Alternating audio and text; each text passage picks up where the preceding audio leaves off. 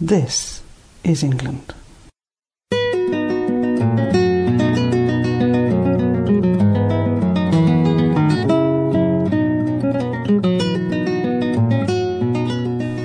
Hello, my name is Liz Forden, and you're listening to This is England, a programme in which we bring you some of the unique people who make up the rich fabric of English society.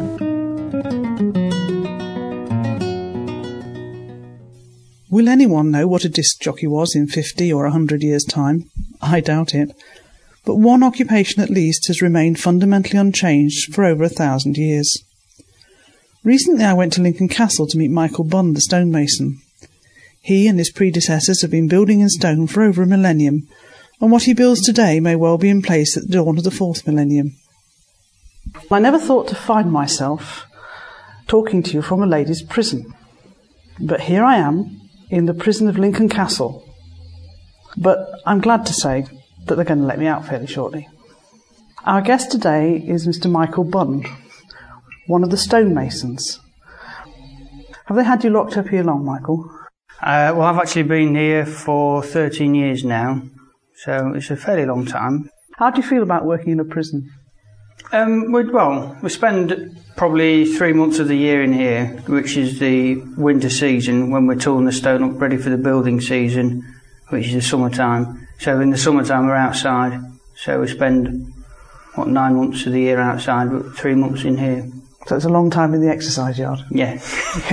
Now, on your workbench in front of us, you've got the most beautiful piece of cream stone. Appears to be full of fossils. What kind of stone is it, please? This is actually Lincolnshire limestone, which is cut from the local quarries. These actual pieces came from the embankment of the railway station when they built the station, and they dug up the lime bed. Is recycling stone important these days, or was it simply opportunism? It was just an opportunity to gather. I think we in the end got nearly 300 tonne of stone, which when you build a section of wall, it doesn't really go that far. So to keep the stocks rolling, we've got 300 tonne of stone which isn't sawn, but then we've also got probably another 500 tonne of stone which is cut into actual blocks, ready to go into the walls. Do we know where the original stone came from that Lincoln Castle was built on? From the actual site itself.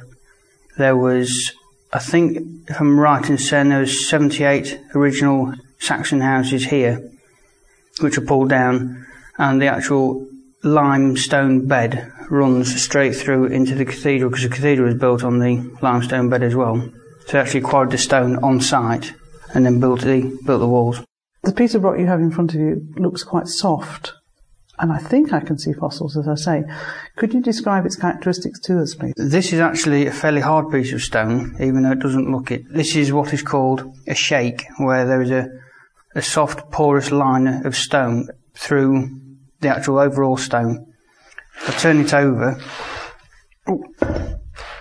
That's its face. And that looks almost like marble. Well, it's a creamy white limestone. And if you actually look very closely, you can see lines in it, which are called beds, which run in parallel lines on each other. If we actually tool a piece of stone up wrong, so we actually tool the bed up instead of its face, then as soon as we put it outside to weather, the face will crack and it'll blow up and it'll split up into small pieces. Now what happens a shake, which is what this was here, is a bed that is formed in the wrong position. Water penetrates and then blows this part of the stone off. So that's why we've always got to check for these lines, which is to make sure that we're cutting and tooling the right side of the stone. It's got the most wonderful, almost milky white surface. When I drive up to Lincoln, particularly in the early morning and the sun's rising, the cathedral seems to absolutely glow almost white. Is that why? Yeah. Basically, we use two types of stone here at the castle. One is the Lincolnshire limestone, which is this nice creamy white colour, and Ancaster, which is a very soft stone, which is on the other banker in the corner. All the walls are built with limestone because it's tooled up and it's a hard-wearing stone, and all the roll tops, which are like triangular pieces of stone which are used as copings, are soft stone so we can carve them. They're called castellations, They go up and down on the top of the building. The same that every child draws on the castle. It's called a castellation, and on the top of the castellation is a coping stone, which is made of Ancaster, because when Ancaster gets its cover on, it's a very hard stone, and it's impervious to water. So water then runs off, and it doesn't affect the stone underneath, which is why I always put a coping stone on a wall. Can you explain to us what you're going to do with this piece? You've got beautiful flat surface there on the top. You've got it marked out in a rectangle, as if you're going to cut parts of it off. Well, to make a waller to go on the wall, we have a piece of stone, as you can see, which is all over the shop. It's higgledy-piggledy. Nowadays, we would cut this on the saw, which take a flat surface on all 6 sides. But in the olden days, they used to do it by hand, which is what I'll show you now. You have a mallet, which is a banker hammer, which is slightly larger than a normal hammer. You take your hammer and a punch. A punch is a chisel with a small end. You take the hammer and the picture or the point, and you just start taking pieces off, and you work down to where your lines are on your stone. And then you take a claw tool, which is shaped like a claw. It's got lots of little tiny points on. Yeah, with serrated edge. And then you, again, work down towards the line, and it just takes all the knobbly bits, for a better word, off, like so. And then when you get right down to the line, you take a flat-headed chisel. Which just looks like a normal chisel that's sort of been flattened and splayed out. Yeah, and that you change to a mallet. This is a synthetic mallet. I mean, we do have the old mallets, which is this one here. That's an old rosewood mallet. That's a beaut, isn't it? And the old masons used to make these, and you would just the same. You'd take your flat chisel, and then you'd batter the stone to put a face on it, which is like a series of small lines, which you can see on this one that I've already done. That is called battering a stone. And that is basically your hard tool set. So that sort of work, before the advent of the big drills and the saws, required enormous patience. Yes. This piece of stone, if I was going to do it by hand, would take possibly a day by the time I've roughed it out, squared it up and faced it. And for the listeners, I ought to say that's probably not much more than a 9-inch cube. Roughly, approximately, yeah. Which is why we use these saws to shape a block a lot quicker, and then we can just batter the faces, and it's ready to go into the stone heap to weather before it goes into the wall. It has to weather. If you put a fresh piece of stone straight into a wall, it's very susceptible to water. So what we do, we build square heaps in the car park round the back of all the same size stone. So we have like a heap of 9s, a heap of 8s, a heap of 7s in little squares, so that the weather can attack them and form a hard surface on the stone. And any stones that have got flaws in will crack over the 2 years that they're there. So the stones that are left, we know as soon as we put them in the wall, they'll be there for the next 100 years without cracking. And some of these stones have been here nearly 1,000 years, haven't they? Yes. What happens in the weathering process? Is that when acid rain gets into them, that sort of thing? Well, yeah, the reason why we batter a stone is because it gives the algae a better chance of getting a grip and forming a hard crust on the surface of the stone. And then does the algae protect the stone? Yeah, it forms a nice seal on the stone, which then the water just hits and bounces off, and it doesn't penetrate into the stone. Oh, I didn't realise that you actually sort of use the environment to protect the stone as well. If this stone was put straight in the wall, it wouldn't stand a chance of weathering, and it would within 2 years the wall would collapse again. What I find difficult to understand is the fact that the castle and the cathedral glow white in certain lights, and yet you're saying there's a film of algae on them. Is it not visible? It's not visible. To weather some stone quickly, we use horse manure, watered down with water, soil, and paint the actual stones.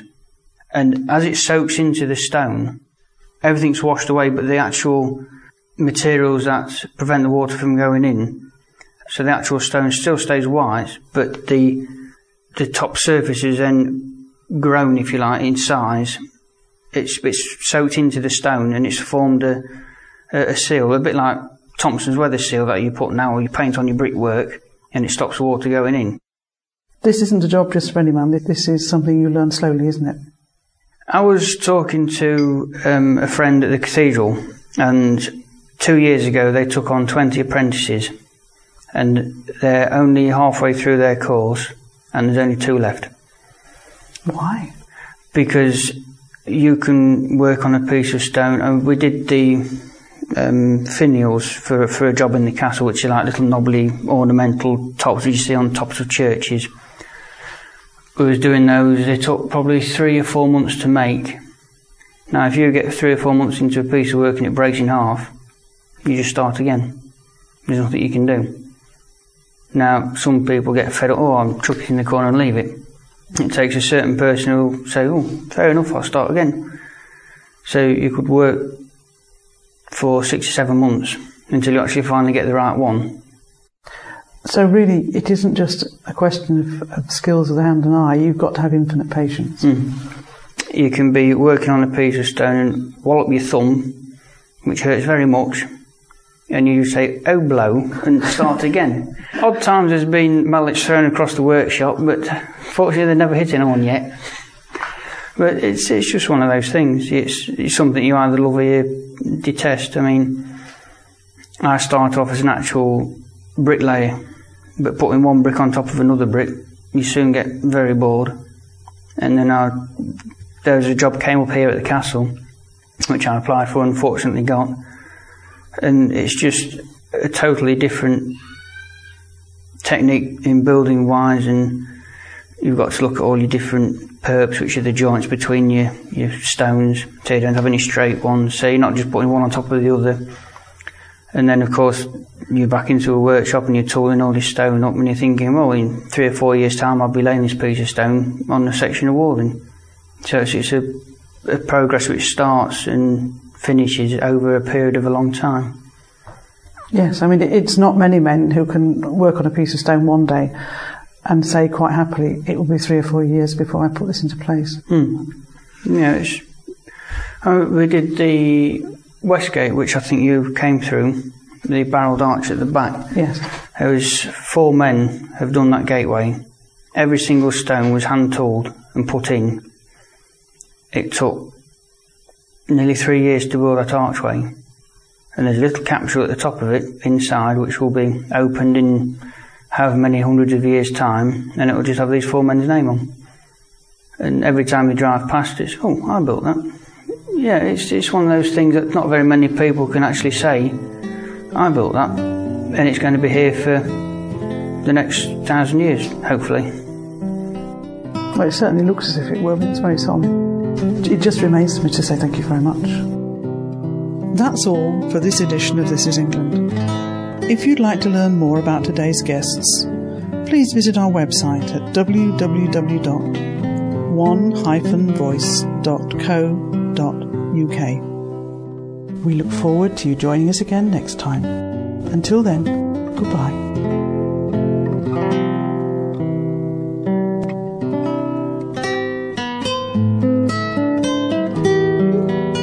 That's the end of this podcast. But if you'd like to know more information about us or the people interviewed in these podcasts, you can come to our website at www.one-voice.co.uk/England. We look forward to your company next time. Bye for now.